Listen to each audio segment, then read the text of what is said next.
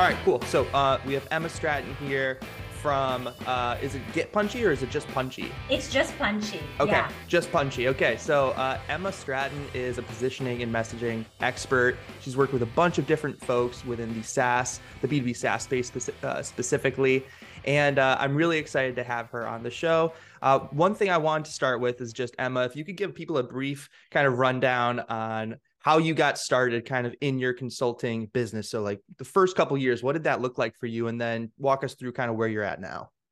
Yeah. So I've always been a writer, always been a creative. And by chance, in my agency journey, we did a pro bono project with a young startup, biotech startup at the time. They were fresh out of Johns Hopkins and they didn't know how to talk about their platform they were building with machine learning. And I was able to help them at the whiteboard in like 10 minutes. And I was like, oh my God, this is a major problem. All this amazing innovation and software coming out, and the people behind it really are getting mired in the details and don't know how to talk about it in a compelling way. And I always wanted to have my own business. And I thought, I'm going to start a business where all I do is help tech companies tell a better story. So I started in the beginning, it was just me, and I was working with a lot of early stage seed round folks, helping them kind of get their initial positioning and value proposition and messaging. And as I kind of grew the business, now I'm focusing more on kind of later stage, growth stage companies that are very focused on, category definition, differentiation. How do we tell one story for this expanding platform? So it's really grown into that over the years. But in the beginning, it was me working, one-on-one with founders and helping them just really find the right words to explain what they were creating.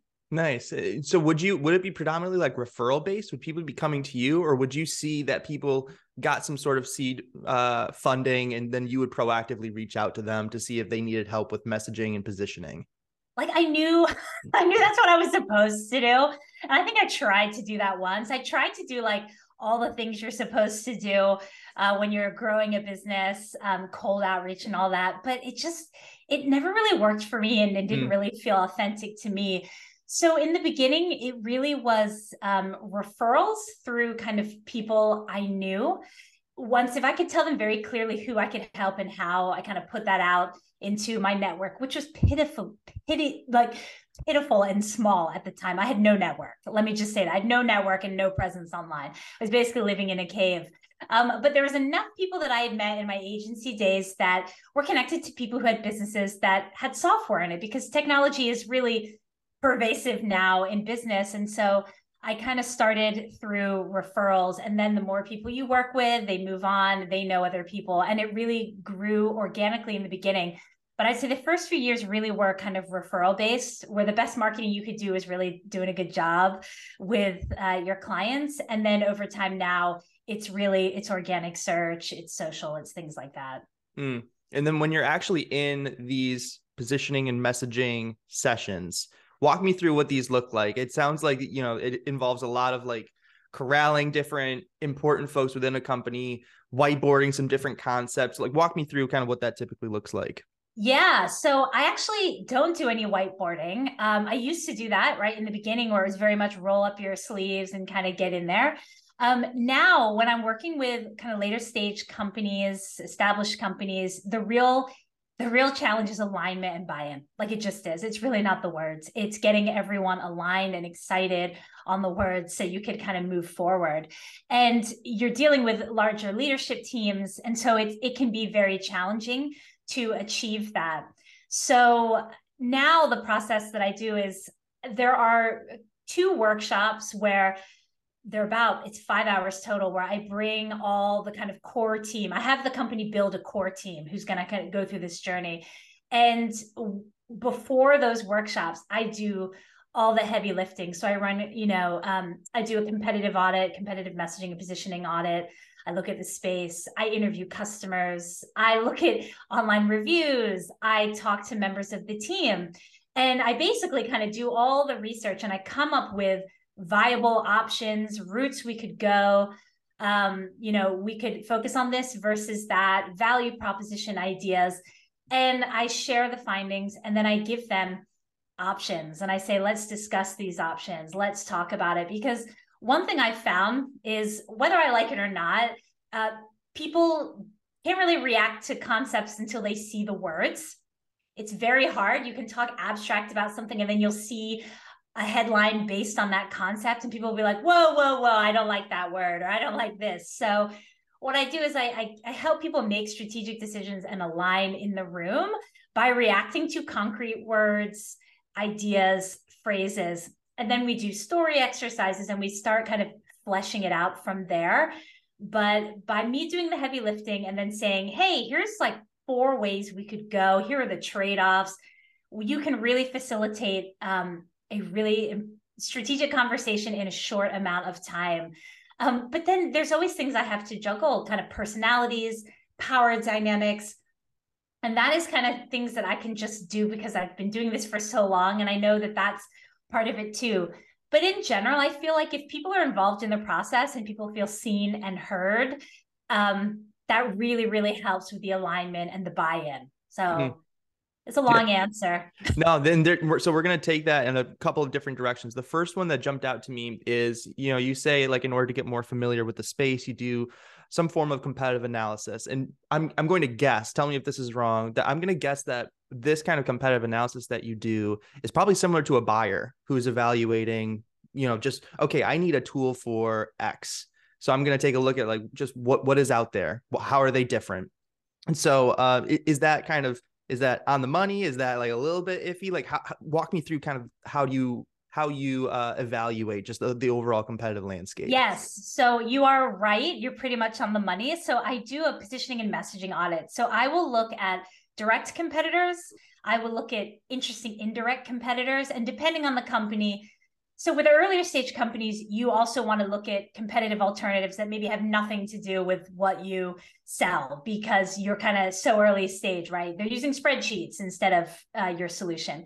But with the later stage folks, I'm looking at direct and indirect competitors and also kind of interesting people in the space. And then I will kind of get a grid. I will be like, here's how the category they're calling themselves. Here's what they call their thing, right? Here's how they're positioning the core value, their unique value prop, and here are the main messages that they are putting forward. And when you have them all in front of you, then you can be like, wow, everyone's talking this way, or no one's really talking about this. So you can really find opportunities, and you can also see the areas that are just done to death. You can see the white noise. You can just see, language that just has no more meaning because everyone is saying it. So from my lens, that's how we can get really clear on opportunities and challenges with messaging. However, I run customer interviews. And one of the things we talk about is like, okay, when you were looking for a solution, were you looking at anyone else? Why did you choose us versus others? And one thing I always find is people are always comparing you to like people you don't think you're being like companies that you're just like, I don't even worry about them. And it's like, no, they are in that consideration set. So I find that happens more often than not, where like the competitor the company is obsessed with, like isn't always the one that's in the mix. There'll be some like rando point solutions that are in the mix too.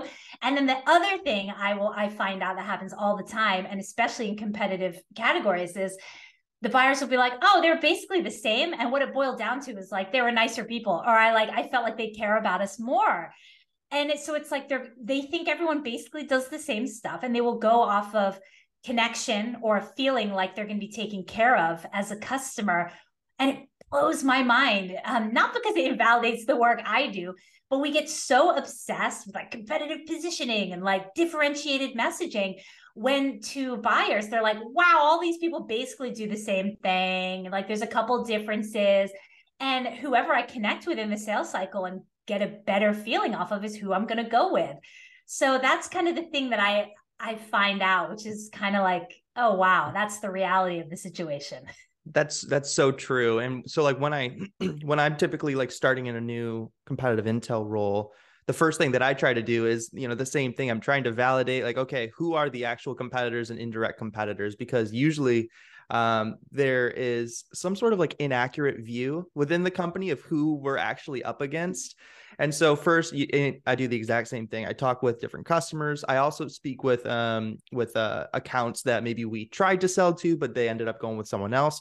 or they didn't move forward and do anything. And so trying to understand like what it was that they're looking for, their specific pain points, what didn't resonate with them, those kinds of things.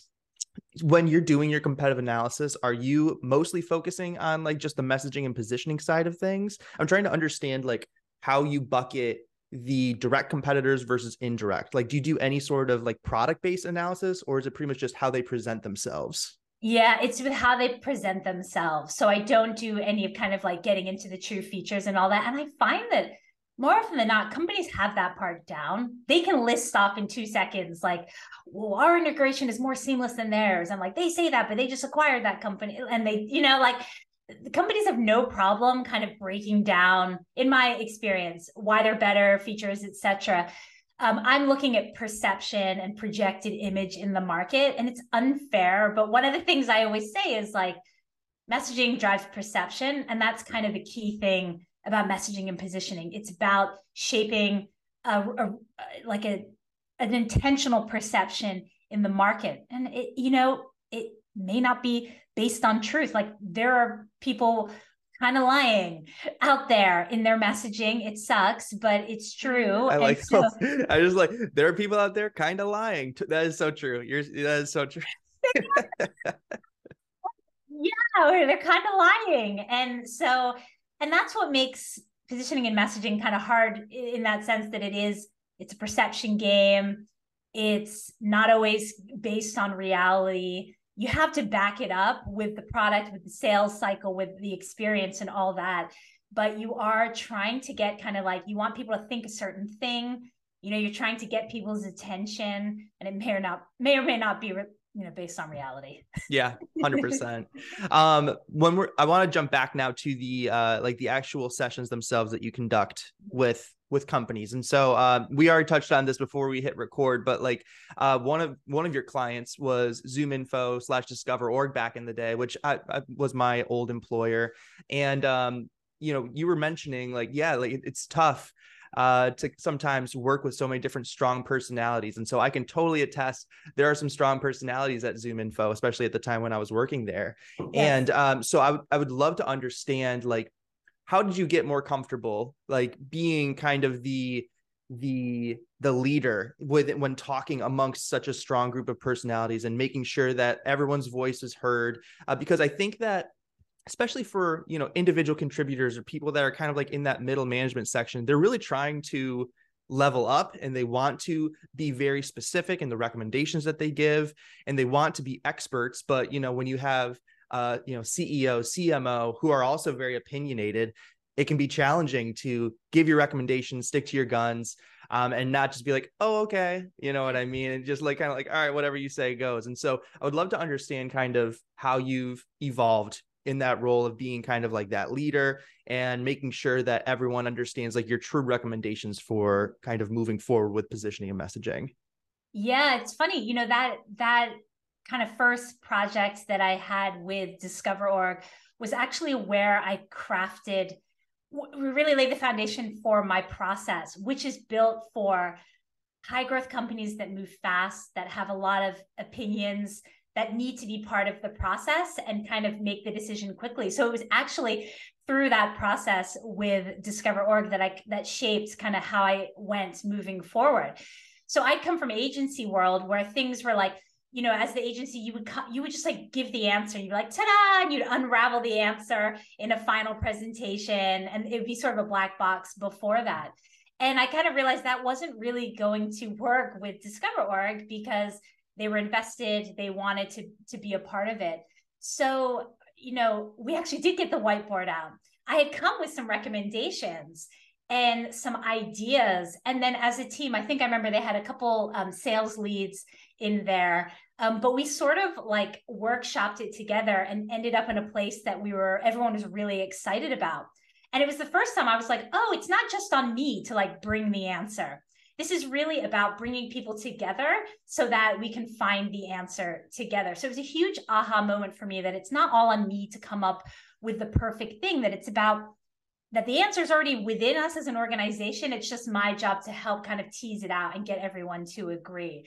So, moving forward, I think something I always have to do is I have to like win trust with the CEO, with leadership. Like that is something I always have to do, right? They have to believe that they're in safe hands because this is such a big deal. So there is, some trust building that happens.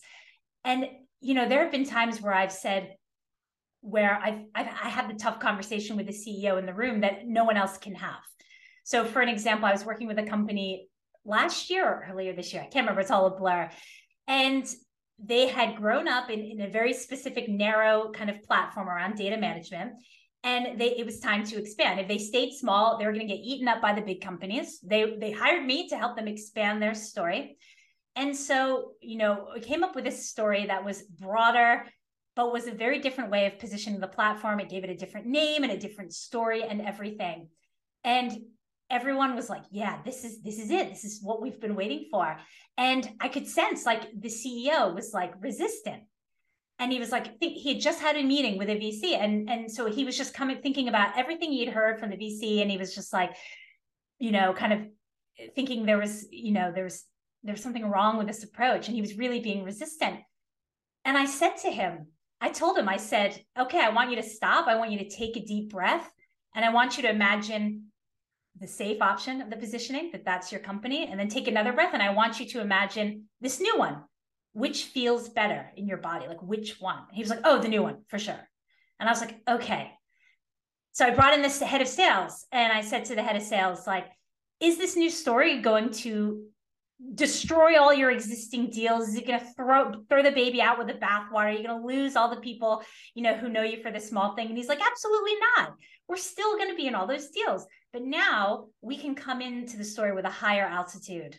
So it was a combination of me like saying to the CEO, like, stop your mind chatter, what feels right? And then bringing in the head of sales to validate, don't worry, this isn't going to destroy revenue in the moment to move forward. And we ended up using that positioning, their website, everything. It's awesome. It's working for them.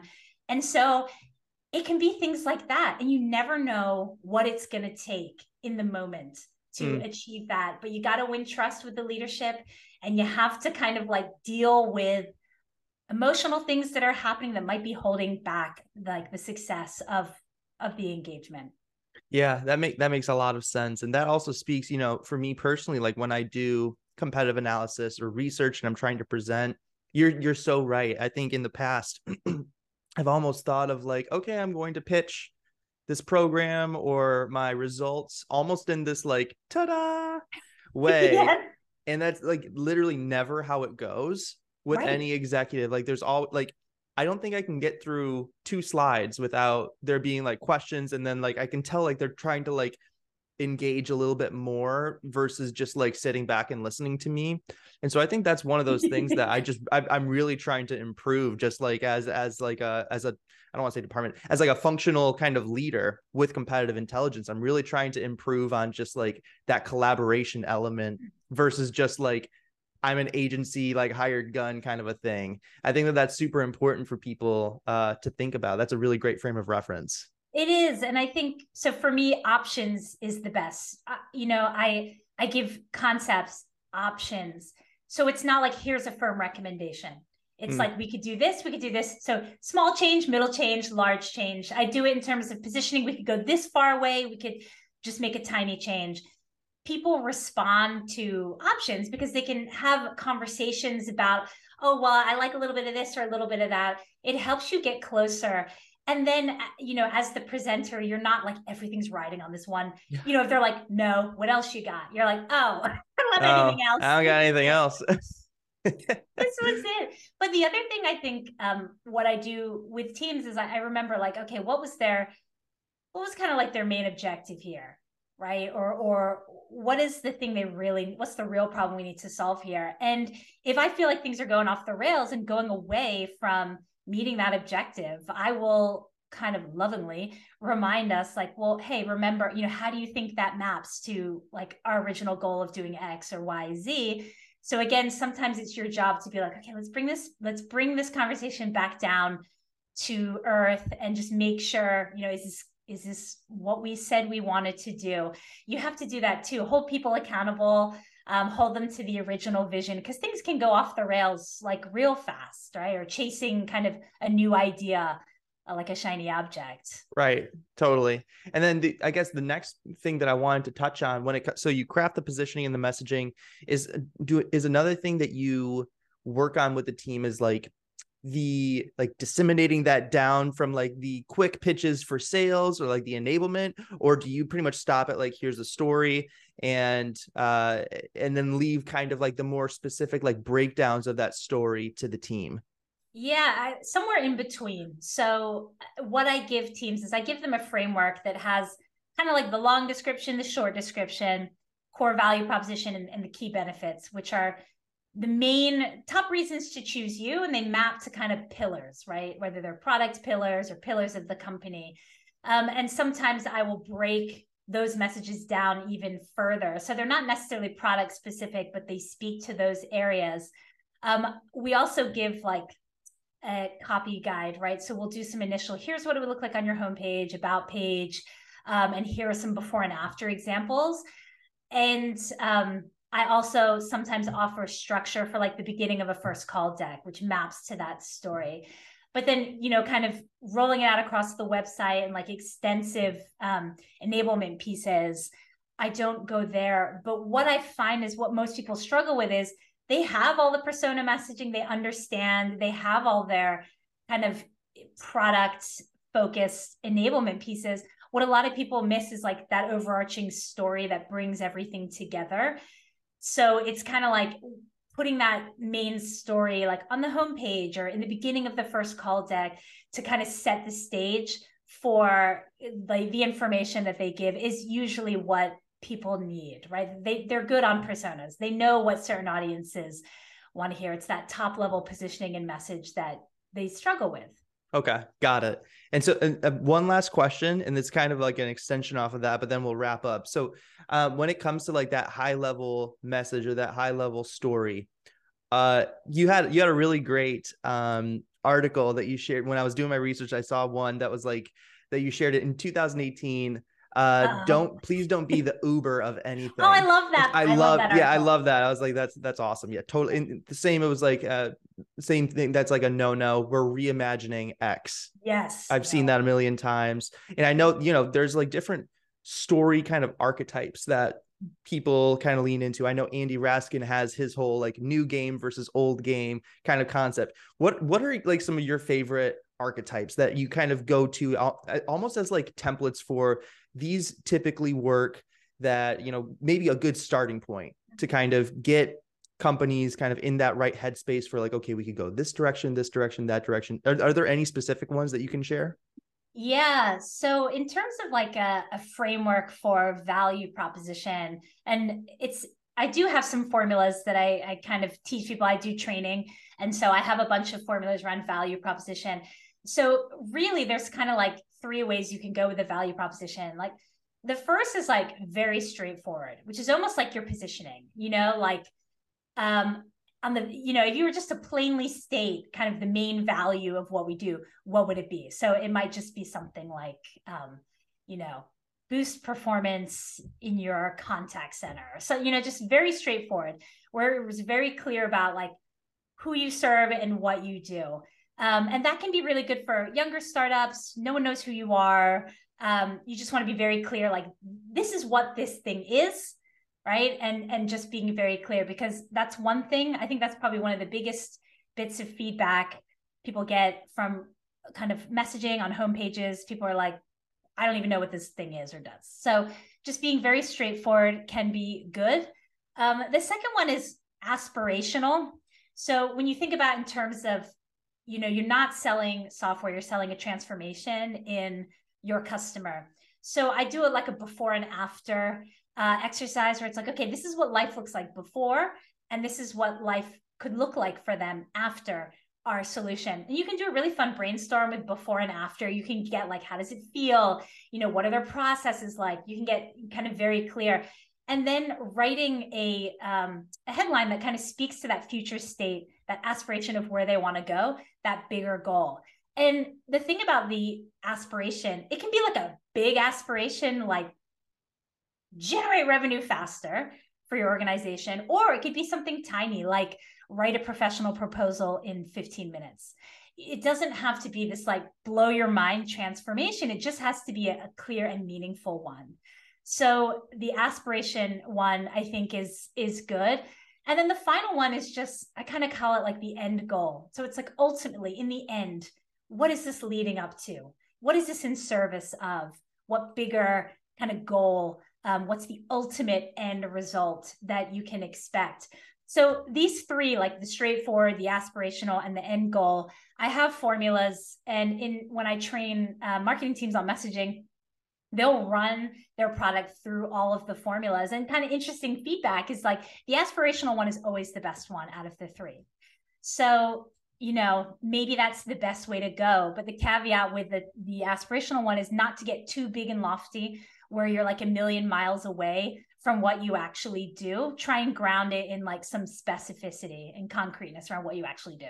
Yeah, I totally can see where that comes from, especially too, like I can see like as a headline being like that attention grabber, that aspirational kind of thing of like what people are looking for, but then maybe throughout like that, the rest of like the homepage and into some of like the specific solution page copy, like very, very specific and very clear about what this thing is and what it's going to help you do. Because I feel like that's where people get kind of lost in a lot of cases. It's like, yes, okay, I'm really interested. And then like, wait, what?